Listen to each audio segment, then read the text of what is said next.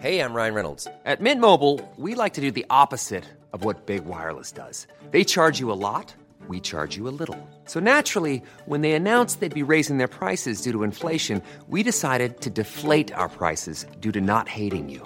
That's right. We're cutting the price of Mint Unlimited from $30 a month to just $15 a month. Give it a try at mintmobile.com/switch. $45 up front for 3 months plus taxes and fees. Promo rate for new customers for limited time. Unlimited more than 40 gigabytes per month. Slows full terms at mintmobile.com.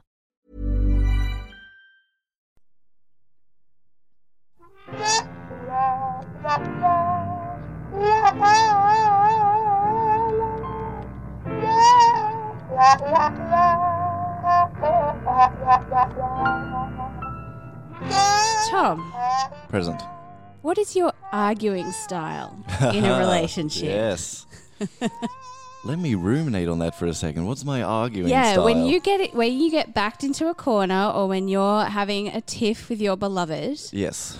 what is your go-to kind of way that you argue? It comes frustration and anger in the form of frustration probably. When I argue or need to be heard, it's never a very strong stance that I have. It's very You're flexible. Let's just frame it as you're flexible. Sure. So that would be my arguing style because I don't like doing it. I don't like doing it, and it's half-hearted anger as well. It's in the argument. Are you we need to finish this argument before we can continue, or are you I need time, space away from that person? I think generally I've accepted that the argument will generally need to be finished now, so we're going to get to the bottom of it. I think that's the more mature way to do things. Well, I thought so too. Good. And look, I still do think so, but I'm very much I will follow you into the next room if you try and get away from me.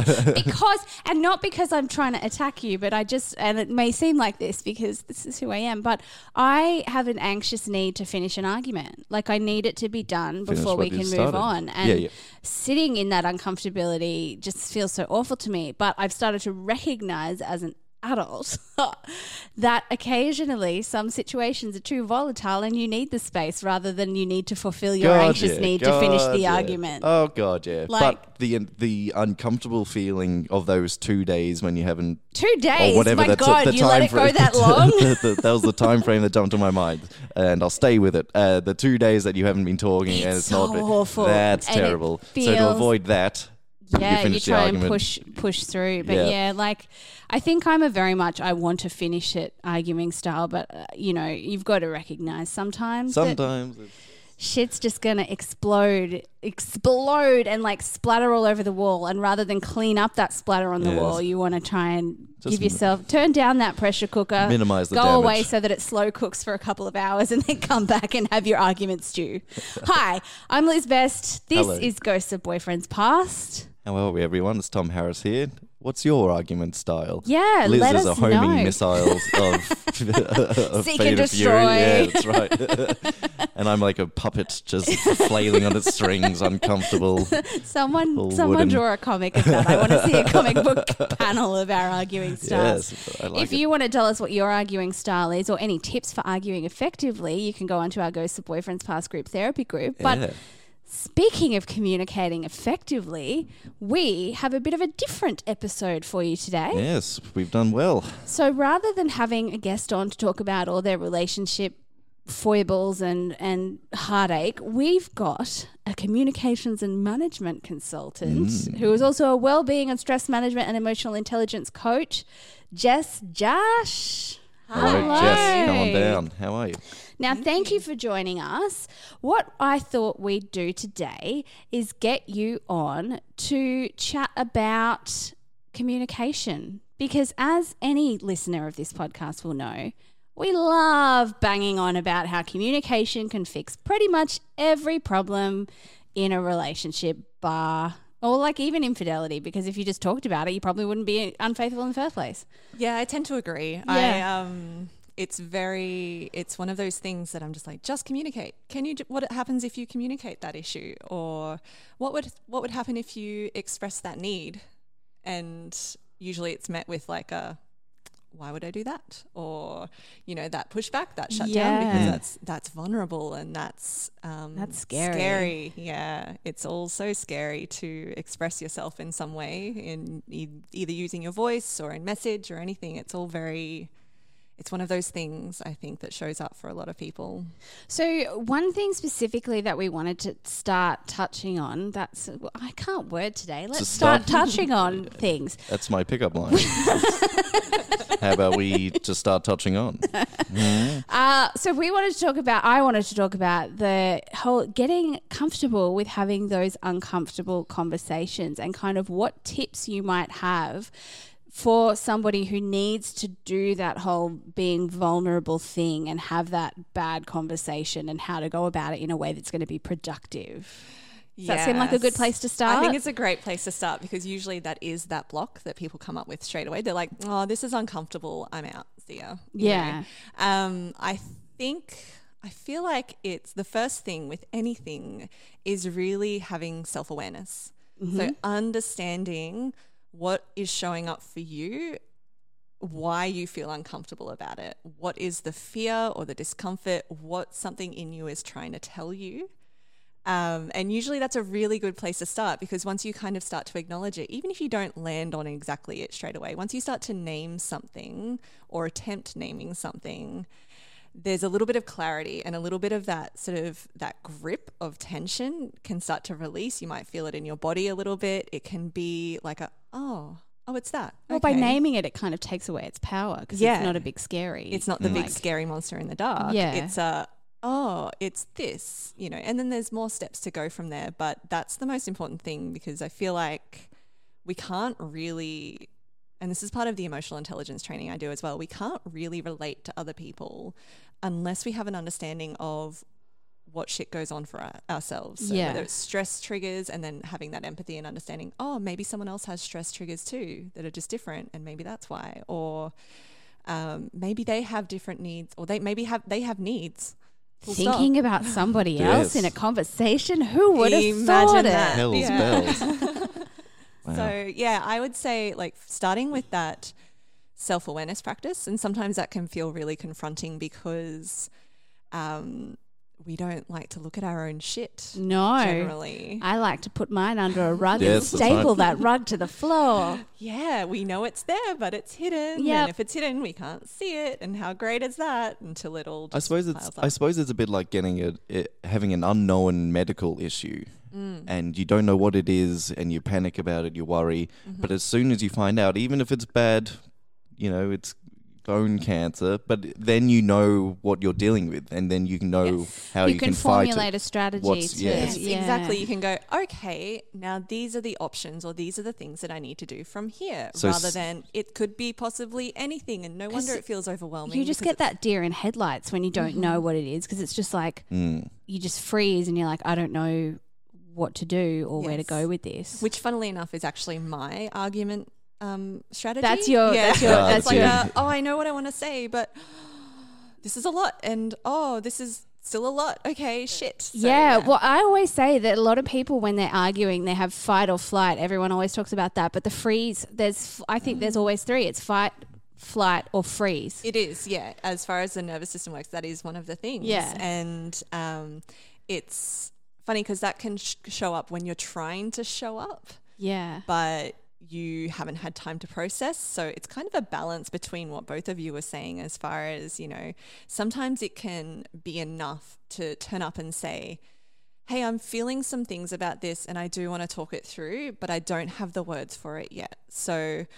maybe not, but maybe it's like, we're good, but can we talk about this? But I need a couple of days, or I just need to, do you have words for your side of things at this stage? And then I can, communicate. It's a really nice placeholder for a conversation that needs to be had. But as someone who's super fucking anxious, same. If someone came to me and said, we need to talk, but I can't talk right now, I'd be like, what do you mean we need to talk? What do you mean you can't talk right now? What do you mean? I wouldn't recommend. You've got to know who you're playing to. I wouldn't be like, we need to talk. I would actually avoid using that line, because as soon as someone says that, No, you're just like, holy shit, what is happening? So I wouldn't recommend necessarily approaching it like that, but generally, if you're in a loving relationship, the other person can kind of tell that something's up, or even if they don't know, like they might be annoyed by it because they don't know what it is, but you could just sort of bring it up and say, I'm feeling some things about that thing that you said the other day. Yeah. And I don't know how to express it, but just so you know, like, if I'm a little bit off, that's what's going on for me. So you're speaking, and part of the discomfort is speaking to the experience and the feeling going on, which is part of that self-awareness. So again, you don't need to nail it or get it completely right straight away, but you can start trying on, and hopefully you're in a relationship where there is space that can be held for that process, and say, I don't have the words for this. Either do you mind if we sit and I try to find the words with you, or I just wanted to flag that with you because something doesn't, something's feeling whatever. Something like anger, but anger is kind of a secondary emotion. So it's like, well, but there's something underneath it. So, and you're sharing, and it is vulnerable because you're not coming with the answers. And for me, as a former perfectionist in recovery, it's really tough sometimes to not have the answers when you enter into one of these kinds of conversations where there might be disagreement, or maybe it's already heated to the point where it is argument already. It can be really challenging to not already have the like I usually, when I have a big issue I want to discuss, will have it mapped out before I start the discussion. Oh yeah, I'm a big mapper. Yeah. I think I'm going to just insert my lessons learned. I don't know if we're doing that on this particular segment. We will be, but like I think I'm just going to insert insert it here. What a wonderful idea. You don't have to have all the answers prepared when you bring an issue to your partner or partners. You can say, I feel odd. I don't know why, but I do. Can you help me figure it out? Yeah. Or can I have a day to try and piece it out? That opens the door for them to help and for you to be in that process together, rather part of a team. Yeah. Yeah, exactly. I really like that. If you are with someone who is normally a fixer, it might be useful to like insert in there, I don't need you to solve this for me, but it would be helpful for you to listen or hold space while I try to find the words, whatever it is, because otherwise then they kind of sweep in and fix it. Yes.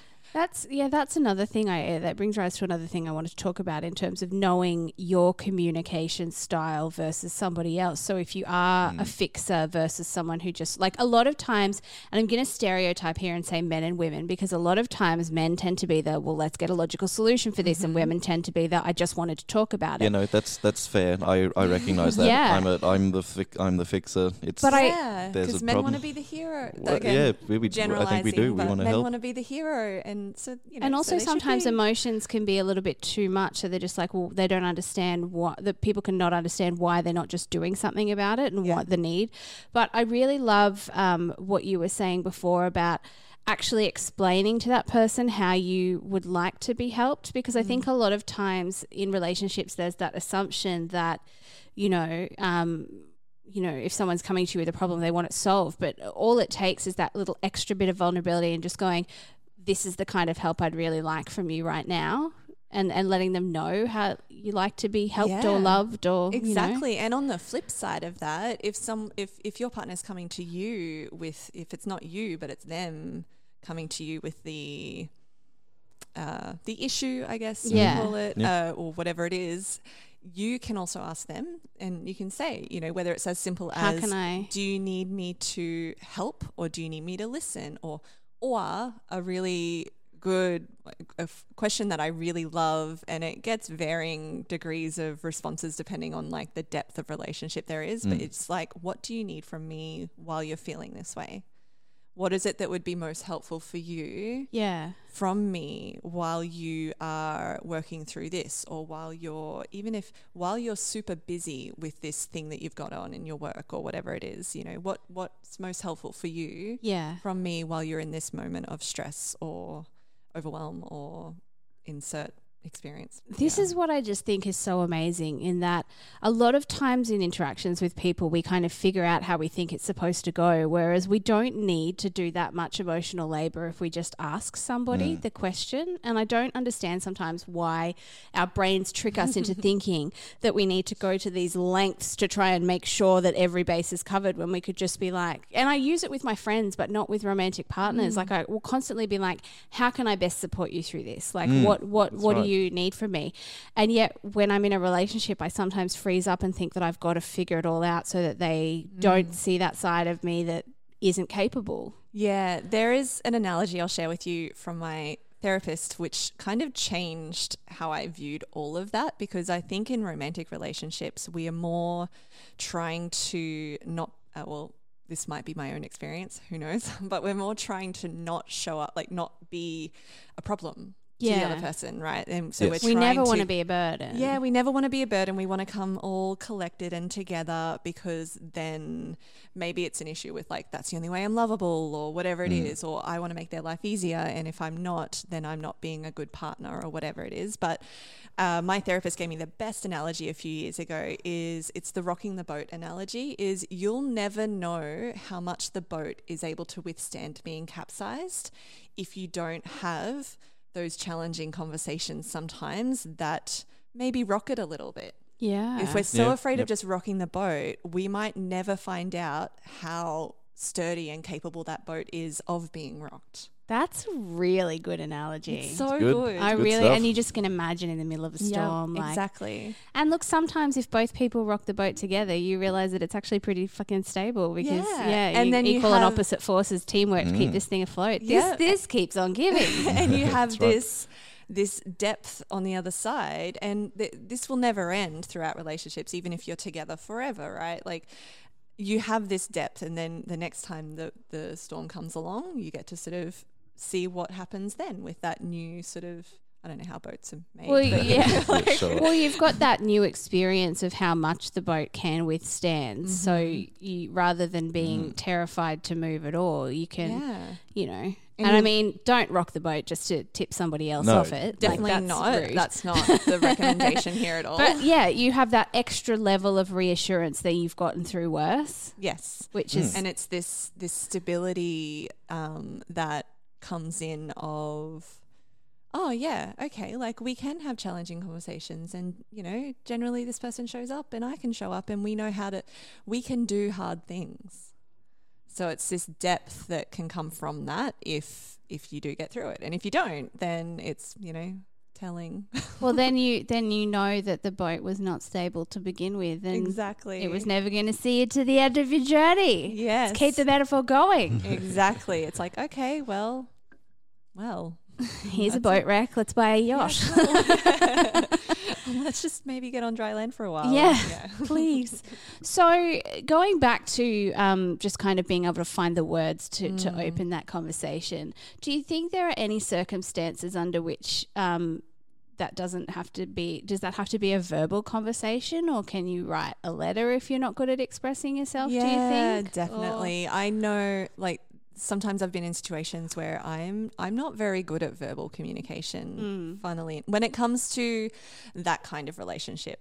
Sure. So when it's work things or when it's whatever, I can generally, I'll have my moments, but I can talk and I can, you know, express it and whatever. But when it comes to, I think it's that emotional level of vulnerability, I historically have had experiences where I freeze up.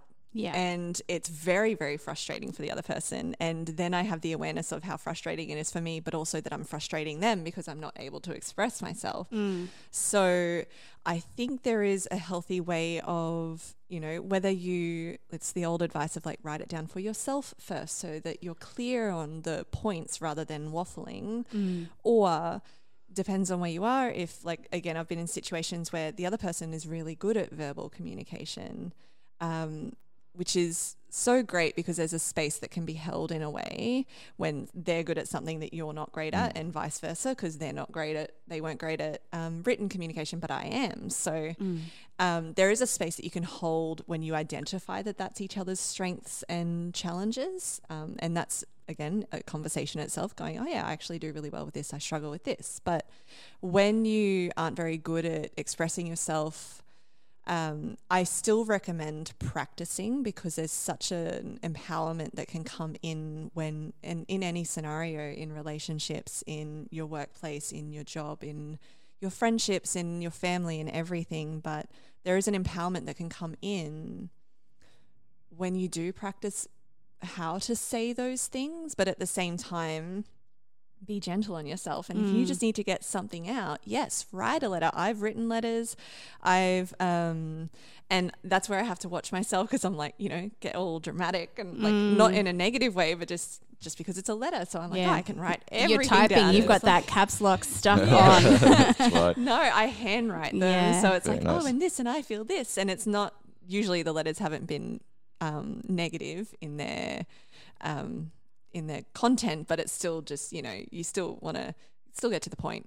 But yeah, you can put it in a message, but maybe explain why you're putting it in a message, and saying, hey, look, I really want to have this conversation with you.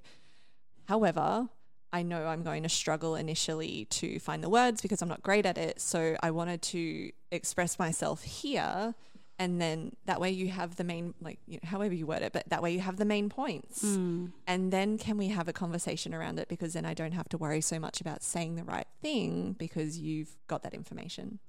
Yeah. So there are different ways. And again, hopefully you're in a loving enough relationship that even if you're newly dating, even if love isn't the thing yet, there is still a sense of love and care, hopefully, in that process, that that person can sort of see that and go, oh, they're trying, and that's great, and this is what they need, and yeah, I can show up in my way here, and this is what I need, and then it's that nice balance. Is there any way to be able to not get through a relationship, but maintain a relationship if your communication styles are completely clashing? Do you think? Define clashing, because they can be different, but define clashing. Well, if for example, someone does need to be the fixer and you don't want, if we go back to that basic thing, is there any way to survive a relationship, do you think, or have those tough conversations if one side isn't willing to budge on their communication stance? I am the eternal optimist, so I would like to say yes, but it but it doesn't mean that it's without challenge. Yeah. It might might come down to what kind of experience you want to have in relationship, and if that is matching your needs in that way, or if it's something that you can kind of go, okay, well, I've said that I need them to not fix it. They still are, but, I think it's endearing, so it's okay. So it depends on how much of a need that is for you in how you handle your communication and conflict resolution. Yeah. In that. Because it's tough, because a lot of the time you're like, great, we can solve all these problems by just doing this and this, but that assumes that the other person is willing to also contribute to that communication exchange. But I tend to think if somebody isn't willing to budge their communication style, they're an asshole and deserve to be in the bin anyway. Well, think about other people, you bastards. Exactly. It's not about it's not about them needing to change who they are, but it is important. Well, it's important to me that they sort of look at that and go, okay, well, this is important to you and I'm going to try, because we need to, for this to work, we need to be able to relate to each other and have these hard conversations. The uncomfortable conversations aren't always quote unquote bad either. Yeah. They're not always the ones that we code as bad or negative. Sometimes they're just uncomfortable because they're vulnerable. Yeah. So we need to, again, I say I'm definitely speaking from my perspective, but we need to sort of look at having this element of safety and being able to be vulnerable. And sometimes that means stuffing up our communication or getting uncomfortable together in that, and adjusting or holding space again in that way where, if you have completely different communication styles, that's okay. I feel like there's always something that, like, a way you can work that around that. Yeah. It happens in the workplace all the time. Like, if I'm sure everyone has noticed there's so many different communication styles in a workplace. That's so what I was why going to can't say. we? Yeah, like most people obviously change a little bit of who they are when they walk into a workplace because you can't be brutally honest. So why somehow is it an affront to not change your communication style in a relationship to adapt to the situation, but you do that in the workplace? Does that make sense? Yes, exactly. Why are we so amenable to people that we don't even know? Yes. And I'm not saying we shouldn't be, you know, like, adaptable in the workplace, but why is it so okay to do it in that way, but not in a relationship With someone that we're supposed to care about that's more than your boss. And I can hear voices like, you know, as I say that of, well, if they, like, if it was meant to work, it would just be right. And it's like, well, no, there's still effort. There's still, you're still two completely different human beings. And even if you do have very similar ways of communicating, there are still going to be things that show up that, that require discomfort. Otherwise, what are you doing? Where's the depth? Well, exactly. It's just not, it wouldn't be a fulfilling relationship if you just keep everything surface level. Yeah. I Yeah. don't like it. No, and I feel like that's part of the fear that can come up with communicating is we're all so busy skating on the surface and sort of, you know, in the shallows. We're like, okay, it's comfortable here. And, but then we're so used to doing that nowadays. And I'm generalizing, but we're so used to doing that nowadays that when someone does show up as vulnerable and express their needs, or say, like, even on the first couple of dates, say, hey, I'm really enjoying this. Do you want to continue? Like, whatever it is, that can seem so confronting because it can be so out of the norm. It can be so, like, it's confronting or even aggressive depending on the perspective, or, you know, they're like, oh, again, quote unquote, too much. My favorite is just because it's so out of the norm. It's like, oh no, you're inviting me to get into the depths a little, and I want to just stay skating in the shallows. I don't know. That's a lot. So it's just, it's just this weird perspective that we might have around communication and how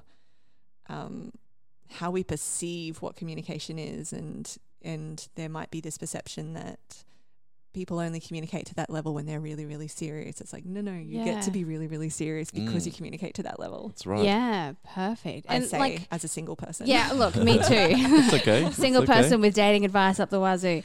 So what about with those early relationship kind of communication? So let's just say you've started dating somebody and you've gone on a few dates and you don't know whether you're boyfriend or girlfriend yet, or whether that's going to happen. Is there anything in the uncomfortable conversations realm that might help you to have that conversation even? Yes.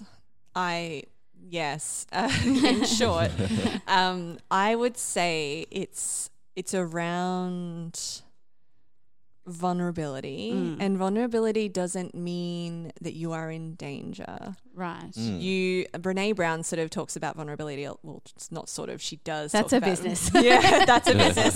Yeah. No kinda about it. She talks about vulnerability a lot, and she has worked with, I think it was Navy groups, and they were saying, like, she pointed out to them that you can't have vulnerability, you can't have courage without vulnerability. Right? So you need to, like, you know, you can't just be courageous unless you're afraid of something or there is an element of vulnerability. And I'm not talking about life and death in relationships. Yes. Definitely wouldn't recommend that scenario. No. But I would say that, it comes down to vulnerability and being aware of checking in with yourself again, that self-awareness, and being aware of your values and going, okay, what are my values for starters? Does this person match them? And what is it that I want? So sometimes when it comes to dating and relationships, we have this list of things and they have to match that thing. Like they have to be this height or this color hair or whatever. And really it should be about values and how you want to experience a relationship. So if that's all going along well and you're not really sure of what's happening I would check in with your values and how you want to experience it. And usually if you're looking for a relationship or you're interested in a relationship with this person, you can check in with the values and notice that one of your values will be something like, oh, I want to experience, you know, like stability or a sense of like we're in this together, whatever the word is for that. It will change from person to person. So when you show up and ask that question, that would be the advice, is to show up and ask the question. Yeah. I've had conversations before where you'll notice if there's a pushback, and P.S. that's a red flag. Past Jess, baby Jess, that's a red flag. But you'll notice if there's like a hesitation, and you can approach it in different ways. You can approach it of like, what's important to me now? Are we boyfriend and girlfriend? Maybe you want to start by being exclusive, and have the conversation. Say, hey, how does this feel for you? What do you want to do with this? And what have I done in the past? Yeah, it's like, what are you wanting from this? And how do you see this? Are we like, what are we doing? This whole and there is a vulnerability. You can actually show up and just sort of be like, oh, I'm really enjoying this. Like, I just wanted to check in with where we're at with it. You know, how are you viewing it? Are you wanting more from it at this point, or are you wanting to still work towards that and maybe be exclusive? Yeah. But you ask those questions not because you're putting the power in their hands only, but asking them because you understand your own values. And you're assessing whether they match up to what you need. And it's not a test either. It's just... She says after using the word assessing. Yeah, no, but that's true. But you are still assessing. It's just not... It's not like you asking them to show up for a test and pass 100%. You're just staying solid in your values and how you want to experience it, and then you're not abandoning yourself in the process. And I think this is something that I say in a much less articulate way on most of our episodes, is that if you show up and ask the question and somebody says no, then it's a win-win situation, because you've automatically filtered somebody out that's not going to be right for you, because that's if you speak your authentic truth of what it is that you want and you communicate that effectively. I think a lot of people are really scared to have the hard conversations because they're scared that the answer's not going to be what they want to hear, whereas actually getting the answer that you don't want to hear is a positive thing, because you're assisting your own selection process, I guess. And I think some of that fear, and this is a very very much so from personal experience, is that fear of not getting the answer you want to hear is because you've left it so long. Right. So you're already so Sunk in deep, investment. rather than so you're like, oh shit, what if they actually turn around and say no, and I'll leave. Because you've added so much more weight to the no by leaving it too long to have the conversation. Within yourself, whereas I feel like in dating, we don't need to be heavy about it. And again, this is where I feel like it needs to be normalized that we just have these conversations and fucking communicate. But I feel like in dating, we would do so much better off by just having those conversations about, you know, once we feel it, and be chill about it if it's super, super soon. You know, like check in with your reasons for wanting to check in or ask that question super early. Like, you know, I feel like there's the other extreme where you've been on one date and you're like, let's be boyfriend, girlfriend. It's like, wait, just get to know them and maybe, you know, do that first. But there is sometimes we can... Like, I've left it so long, and then I'm like, oh, you're way too invested in what the answer's going to be. But I need to know because this isn't. So I think that's a lot of the challenge is we haven't normalized just having the conversation in the first few dates, or even like depending on how you meet, having the conversation of, hey, just like, you know, what are you looking for? Because asking that question and having an answer doesn't mean that they are putting you in that position. Like, it doesn't mean that person's chosen you, or it doesn't mean that you've chosen them either. So, you know, we don't have to be so afraid of being like, oh, hey, like, you know, I'm looking for a relationship, for example. If I say like, I'm looking for a relationship, it doesn't mean that I've picked that person to be the person that I choose. You're just letting that person know of what your expectations are, so that then if they're not the person, they can step back, or if they are the person and have those shared values, they can chill, depending on where their ego sits with that. They can chill about it because it's like, no, like, I'm not saying I've chosen you, and I'm saying I want that with you yet. I'd like to get to know you, but this is what I'm looking for. Cool. So I think we should move on to do a little quick lessons learned. Yes. After that wonderful shot of information. There's been a hatful of lessons learned. Tom, what's something that you've learned after listening to Jess? I like the idea of perceived negativity. We assume that this conversation is going to be bad or uncomfortable. This XYZ is going to be blah, blah, blah, blah. But just because something is perceived negatively doesn't mean that the result will be bad. And as Liz mentioned before, sometimes a bad result, just getting a result, is a good thing. You're out of that horrible limbo that I hate in life and relationships. So sometimes treading water sucks. Yes, tiring. Sometimes that result will hurt, and it might kick your ass a bit. But you got to an ending, a resolution, rather than wasting time on something that was never going to work. Yes, I think getting to the finish line, regardless of how well you did in the race, is an important thing.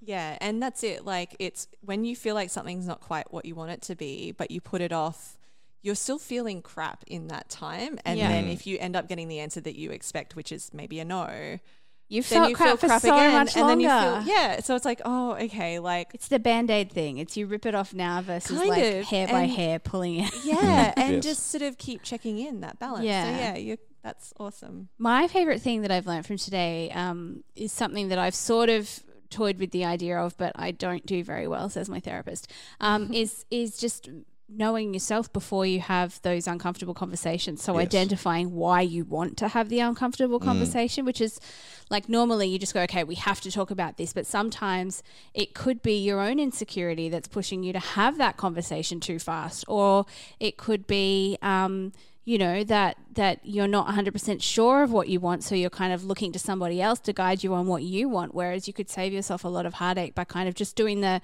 check-in with yourself and going, why do I want to say what I want to say? What kind of things do I want from this? And not seeing it as you're not putting an ultimatum on somebody else by addressing these tough topics. You're literally just telling what you want and what your values are. And if someone doesn't line up, it's not like you're holding them over a barrel. You've just explained and expressed yourself hopefully well about what you want in life. And if that person wants to match up, that's great. And if that person's not, then... But checking in with yourself and knowing what it is you want to get out of this conversation is something that I think is a fantastic thing to think about. Like, it's not about what the other person says, it's about what you need in life. I think quickly as well, being vulnerable isn't a weakness. Yeah, I love when you said vulnerability doesn't mean, what was it? Vulnerability doesn't mean being scared. Like it's not a negative thing. It's not a negative thing. I can't remember exactly what I said. Yeah. Words come out. It was brilliant. Go back, record it. Yeah. but being brave in the face, in the storm of love and romance. Yeah, courage requires vulnerability. Yeah, that's right. Yeah. So those of you at home who ever feel like that, take that home with you. Thank you so much. So, Jess, is there anything that you want to give a little bit of a plug to? Yeah. Keep in mind this will probably go to air about 4 weeks after we chat, but 3 weeks. Oh, we can slot it in early if you've got something else you want to plug. Yeah. There's a couple of things. So, speaking of uncomfortable conversations, I am running a online course. It's a 4-week course starting on September the 15th. It's called Getting Comfortable with Uncomfortable Conversations. What are the odds? What are the odds? Well, hot damn. And it's the basics. So we cover things like self-awareness and understanding, or like working through this. So they're live training sessions with Q&As, access to a private Facebook group, so you have a safe space to unpack that shit a little bit and maybe be vulnerable, practice being vulnerable. Because what we don't realize as well is that it's a skill. Communication and being vulnerable is a skill, and you don't walk out onto a soccer field and think that you can automatically play. You've got to practice that skill. No, exactly. And I've had experiences where I've been told I've been intimidating because I'm so good at communication. I'm like, dude, I studied this. And I practiced a lot. And I've screwed up countless times. I could not tell you. So, so we cover things like checking in with what shows up, why, like in your discomfort, what it is about your discomfort. We talk about responsibility 2 and 4. So we cannot be responsible for how another person will respond. Yeah. But we can be responsible to them and how we show up in alignment with our values. And if our values, like, so be kind, for example, I feel like should be a common thing. But Right. so, you know, we explore responsibility 2 and 4, especially in uncomfortable conversations, apologies, giving and receiving. Yes. So that's what I mean. Like, they're not always bad. They're just in life. And then we look at, like, you know, listening and looking at connecting rather than these two opposing forces of opinions. So there's a lot in that 4 weeks, but that's starting in September. Right. And it's not necessarily about dating and relationships, but obviously all of In these life. skills are Yeah. translatable Yes. across the board. So I have nurses who are interested, who are just wanting to know how to have these conversations because they have tough conversations. So you're building confidence in your emotional intelligence skills, basically. Cool. We will Fantastic. put links to Yes. all of the things in our show notes. So if you would like to see a little bit more about what Jess does or even join in on that particular workshop series, you can go to our show notes. We are Ghosts of Boyfriends Past. So you can go to that'snotcanon.com/Ghosts of Boyfriends Past. If you'd like to be a guest, you don't have to have a relationship story, as we've just Yes, found that's right. out. If you've got some advice that you'd like to share with us, or you consider yourself a bit of a coach or an expert in a topic, come and chat with us. If you do have a story, that's great. We love to hear them. And if you don't want to put your own voice to it, you can email it through to us at ghostsofboyfriendspast@gmail.com. That's right. Our dulcet tones will take it from there. We're on all of the social medias. All of them. All of them. There's so many. We're not on MySpace. I don't know if that still exists. No, it does. Apparently, it's still kicking. Oh, no. Big for music. But we are on Facebook with a little group. Group therapy. Group therapy. Yep, Check Ghosts us of out Boyfriends there. Past group therapy. If you've got any questions you just want to put to a group but don't want to put them to a, Yeah, that's right. international podcast audience. That's right. Okay, well, please rate, review, and subscribe. It takes probably about 12 seconds to review, even, just if you put a couple of 5 stars and then just write great. That's all we need. Yeah, but it makes that'll appease the me. world of difference. It's like how you pay us is in love. We're not asking for your money yet, but you can pay us in podcast, rate, review, subscribe, love. That's right. Otherwise, keep dating. Or don't, whatever. But communicate.